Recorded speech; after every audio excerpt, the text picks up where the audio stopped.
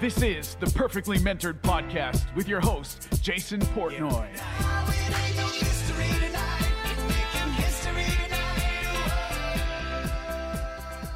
Hey everyone, welcome to another episode of Perfectly Mentored. I'm your host, Jason Portnoy. On this episode, I'm back answering live questions on Instagram, Facebook, and LinkedIn. You're not going to want to miss this one. Check it out. Hey everyone, welcome to the Ask Jason show, where we go live every week answering your questions around business, marketing, or anything else you may want to ask Jason. So if you have any questions, you can comment below. And for those of you who don't know Jason, he is the founder of JPort Media, an online ad agency which helps scale our clients to 7 figures and beyond. And he also created the Market Domination Method and teaches it in his private coaching program, the Market Domination Coaching, which if you're interested in joining, you can head over to marketdominationcoaching.com and book a free game plan call. You ready, Jason? I'm ready. Let's do it, Megan. Nailed it again.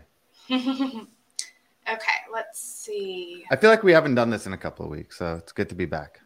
Yeah, it's been a little bit. All right, so let's see some of our questions. Okay, we have a question from Carly. Carly asks, what are some good metrics to look at or pay attention to for email marketing?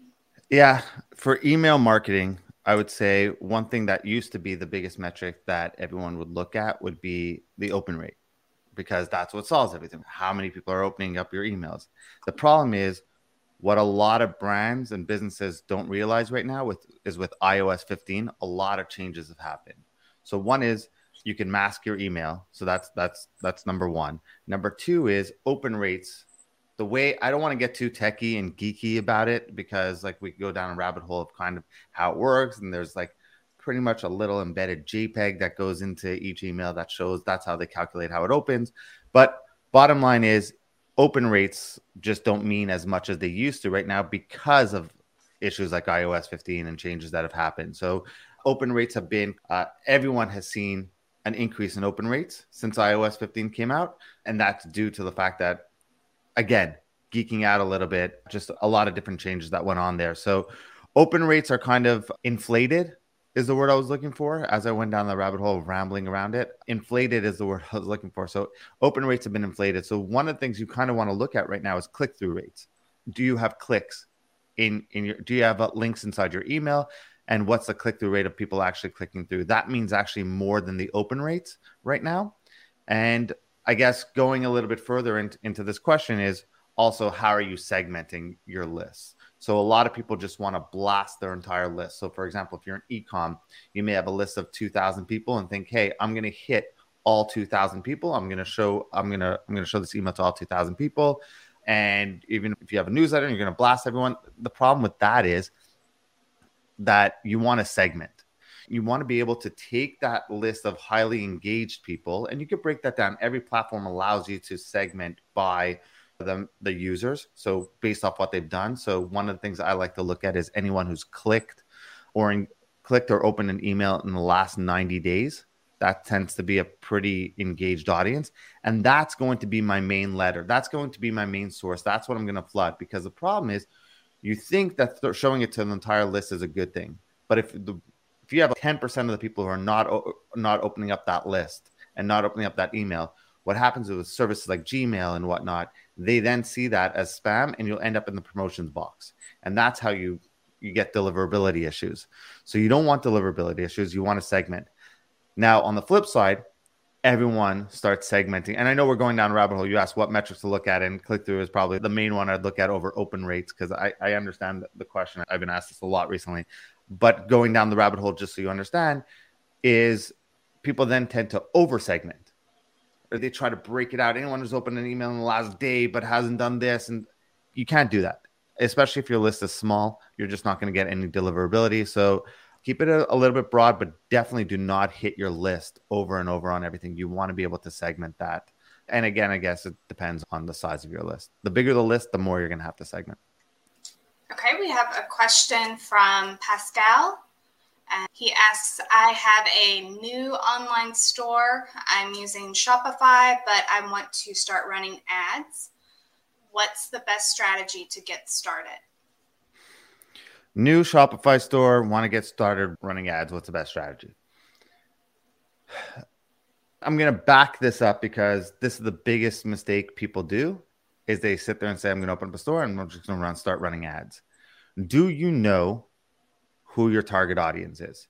Have you created your ideal customer list, your avatar? Have you broken that down? Have you done what I call the demographics and psychographics? Do you know like what keeps them up? What problems are you solving? What are the features and benefits of your product? If you know all this, then you can start running ads because you're going to need a compelling copy. Yeah, and the way to do that is with what we've talked about many times, which is the objection audit. What are the reasons why they won't buy your product or service? Make a list of those things and then figure out how to answer those objections. And then what's the benefit once you solve that objection for them to get going? So you kind of want to factor all that in before you run an ad, because the first thing people do is they say, I'm going to open up my store. I'm going to open up my product service. I'm just going to run an ad and I'm just going to generate traffic. I'm just going to throw it out there. I'm going to get tons of traffic. It doesn't work like that. So I would say if you're new, you just started, spend more time creating that avatar and writing copy on how to sell to those people than you actually do about what buttons to press and what should I be running ads to. Once you have all that in the beginning, you definitely want to pick what you think is the best seller. You don't have proof of concept. So right now you kind of have to test. So pick the product, your flagship product, whatever it is, run ads to that product and to that product page, have really good copy, have really good creative, and you'll have really good copy because you've done the steps I just named above, and then start sending ads to that product page. Next thing you want to make sure is this is the most important part when you're starting off, is that you start capturing emails. So whether that's running ads for, hey, get 15% off, sign up here to get 15% off, or you have a banner, a pop-up that lands up on your website where they land on it and say, hey, 15% off if you sign up to a newsletter. Your goal in the beginning is to capture emails because then you can sell them for free over and over. It's way cheaper than running ads. And in the beginning, you probably don't have the budget to now go and spend on acquiring customers left and right. So you need to be a little bit more strategic about it. So the way to be strategic is 1, don't waste money. 2, you don't waste money by knowing who your exact audience is. 3, you now know how to sell to that audience. You know how to write copy and you know how to create creative around those audiences' needs. And then you want to make sure that you're capturing their emails so that you can keep selling to them, or you can keep reminding them that your product exists. So big point is knowing your audience.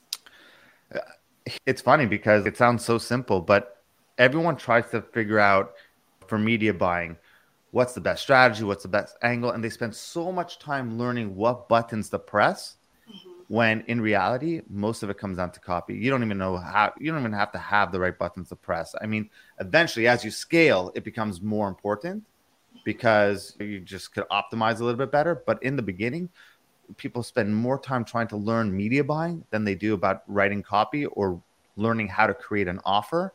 And learning how to create an offer is probably the most important part of your product or service that most people ignore. Okay, so from Cass. I want to hire a media buyer in-house and not an agency. Where can I find a really good one? I'm so new to this, I don't know where to begin.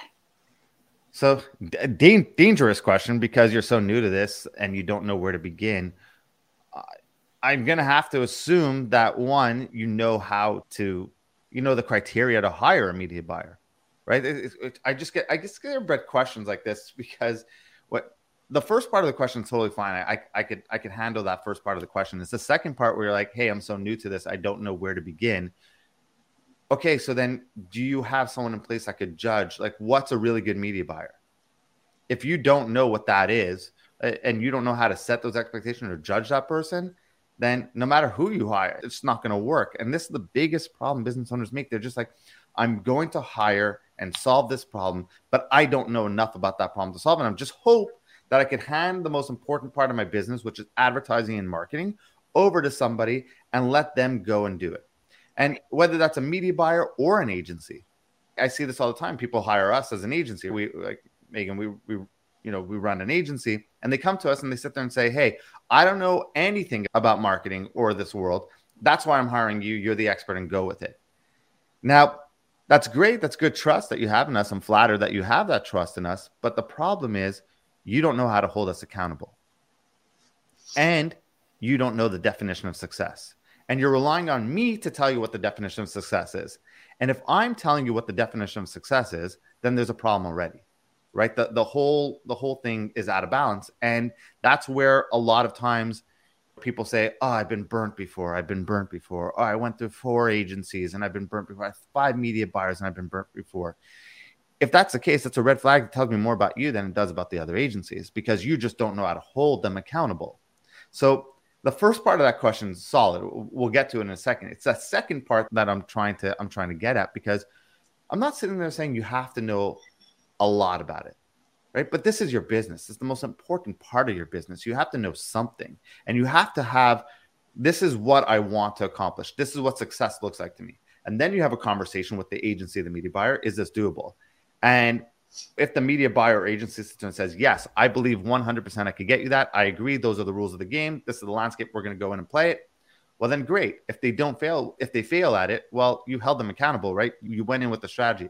But if you're an ethical media buyer or agency, it's your job to push back and sit there and say, I don't think that's a good strategy. And the reason being is the landscape changed. And most business owners have no clue about the current landscape of online advertising. They just want to go in and throw money at it. And they think it's what it was 3 years ago, where it's I could put $1 in and get $5 out. The game has completely changed, and they're playing a different game with different rules in a world where those rules just don't exist anymore. So number one is learn how to hold them accountable. And that's how you'll find a good media buyer. So if you haven't found a good media buyer since then, it's because you just don't know what you're looking for. So I'd get it trained up, or I'd find someone who understands this world and that could help you, right? You pay a consultant or whatever it is, or you have a friend who knows this and you run things by them. You can find them anywhere. I mean, LinkedIn, you could post a job description on LinkedIn looking for media buyers. You could go into media buying groups looking for people. There's a ton of Facebook groups with media buyers.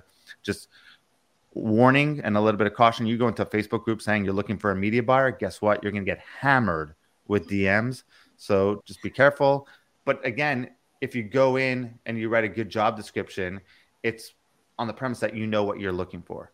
So you go in, write a good job description, and you qualify people in there. No, have to have this amount of spend. If you haven't had this amount of spend, don't waste my time, because that's the first thing I'm going to ask you for before we even jump on a call, is proof that you've hit that. And you could go over and be hard and qualifying and go through those people. The other part is wanting to bring a media buyer in-house versus agency. I know this is going to come with complete bias here as someone who runs an agency, but I also run a coaching program where I teach people not to hire agencies. So I cover all my angles with this one. So I have a bias. You want to work with an agency? Good. You don't want to work with an agency? Good. It's fine. It's fine by me anyways. There's pros and cons, and I'm going to try to be as neutral as possible when giving this. The pro is that you have someone who lives, eats, breathes, sleeps your brand. No agency is ever going to do it. And if an agency tells you, yes, you're not a number to us, like those are the lines. And we mean it, right? You know how we talk to our clients and the relationship we have with our clients. They're definitely not numbers to us, but we have clients, right? We have multiple clients. We can't live, eat, sleep, breathe. We can't spend all of our time on one client. And that comes with a sacrifice. That comes with clients maybe feeling like they're not getting enough attention at times. The next is, I think that's the biggest pro. The con is that they live in a silo, that they're a media buyer in one silo, living in there. They're just looking at your brand with no concept of what's going on across multiple brands. I think the biggest thing an agency brings isn't necessarily talent. I think you can find really good talent from a media buyer that you go hire now that you know how to hire them and where to go, because we answered that part of the question. I think you can find really good media buyers. But so the agency isn't the talent necessarily. It's one, you're not hiring one person, you're getting a team. Hopefully you're getting multiple media buyers, right? On looking at account around the clock pretty much. Number two is, we don't look at things in a silo. We don't look at it and sit there and say, hey, this is what happened on this client, and now we're going to make rash decisions just based off what happened on this one client. because we're seeing this happen. We have the benefit of going back and looking back and zooming out and looking at things from a macro saying, is something like this happening on every single client account? Is this something that we see occurring? Is this a theme? Is this a trend? And if it is, well, good. We don't have to overreact. If it's not, well, guess what? Now we have to look in it and dive a bit deeper. But we have the ability to, from spending millions and millions and millions of dollars on this platform and on different platforms, of looking at it and just being a little bit more holistic in our approach and understanding. And we just spent so much money. And the benefit is what works for one client, guess what? Now we could test it on you. So every client theoretically becomes a testing and breeding room for the next client or for another client. Because what works on one, we're like, hey, that worked. Maybe we try it on you. Maybe we try it on this client. This didn't work. Let's ignore it on this client. So there's all the different ways that could happen. So I think that's the biggest thing. Now, what's happening we see right now is in the agency world is a lot of people wanting to leave agencies because of the high costs or the high fees or whatever, and they want to go bring people in-house. It's fine. I get the need to do that. And for some businesses, it makes total sense. That's why I say, come join the Market Domination Coaching Program. We'll help you with all that. But I don't think they do the cost risk analysis of it. That's the truth. I think they sit there and say, and I'm just going to make these numbers up. I'm paying an agency $100,000 a year to run our ads. A really good media buyer, guess what? Is going to cost you $80,000 to $100,000, maybe more if they're really, really good. So let's say it's 80. You sit there in your head and think, I just saved $20,000 a year. The problem is there's a learning curve that goes to it. So if you've been with an agency for 3 years, well, guess what? They know the brand. They've been with you a little bit. They understand the culture a little bit more, and there's no learning curve. The learning curve for most brands when they hire someone, and that's training them, that's getting them up to speed on the entire brand, that's having them go through the ad account and looking at everything. There's all that goes into it. That learning curve is probably way more expensive and will cost you way more than the $20,000 that you're probably saving. It will probably cost you closer to $50,000. And I think I'm being generous. I truly think I'm being generous. I think it's going to end up costing you more than that.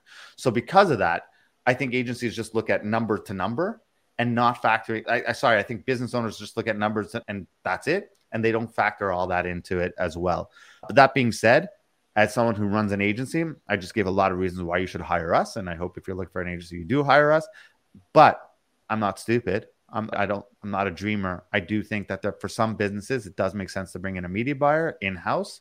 It just depends where you're at. And I think a lot of business owners think that I think a lot of people are making that switch just based off a numbers game and not really understanding why they should bring a media buyer in-house. Okay, so we have a question from Victor. Victor asks, what's one e-com tool that we should be paying attention to right now? In e-commerce, I'm not sure what I wish Victor was on. I know we got this one in advance, but I'm not sure what tool means. Is he meaning what's like an app? What's a hack? What's a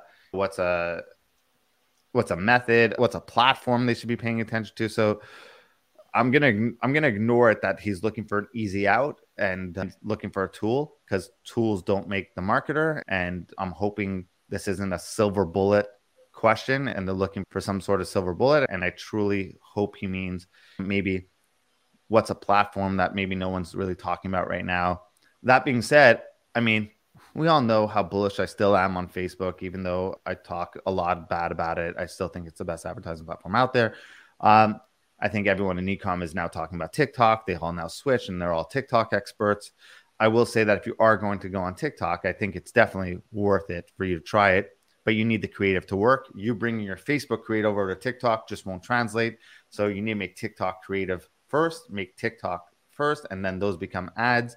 And then those ads really work well on Facebook. So that's a weird thing, right? So it's Facebook ads don't work well on TikTok, but TikTok ads work well on Facebook advertising and Instagram. But okay, here for e-commerce, something no one's really talking a lot about and probably a lot of brands sleeping on, and I think they shouldn't, is PMax, like Google Performance Max. And I think if you're in e-commerce, you should definitely be paying attention to that. What it really does is it's accessing pretty much all of Google's inventory and advertising options. And while you're still benefiting from Google's machine learning, which is the best in the world. I mean, Facebook talks about machine learning. There's no machine learning better than Google. We all know how big Google is. So it split tests for you. It finds winners. It gives you all the different placements. It spits out all the different stuff for you.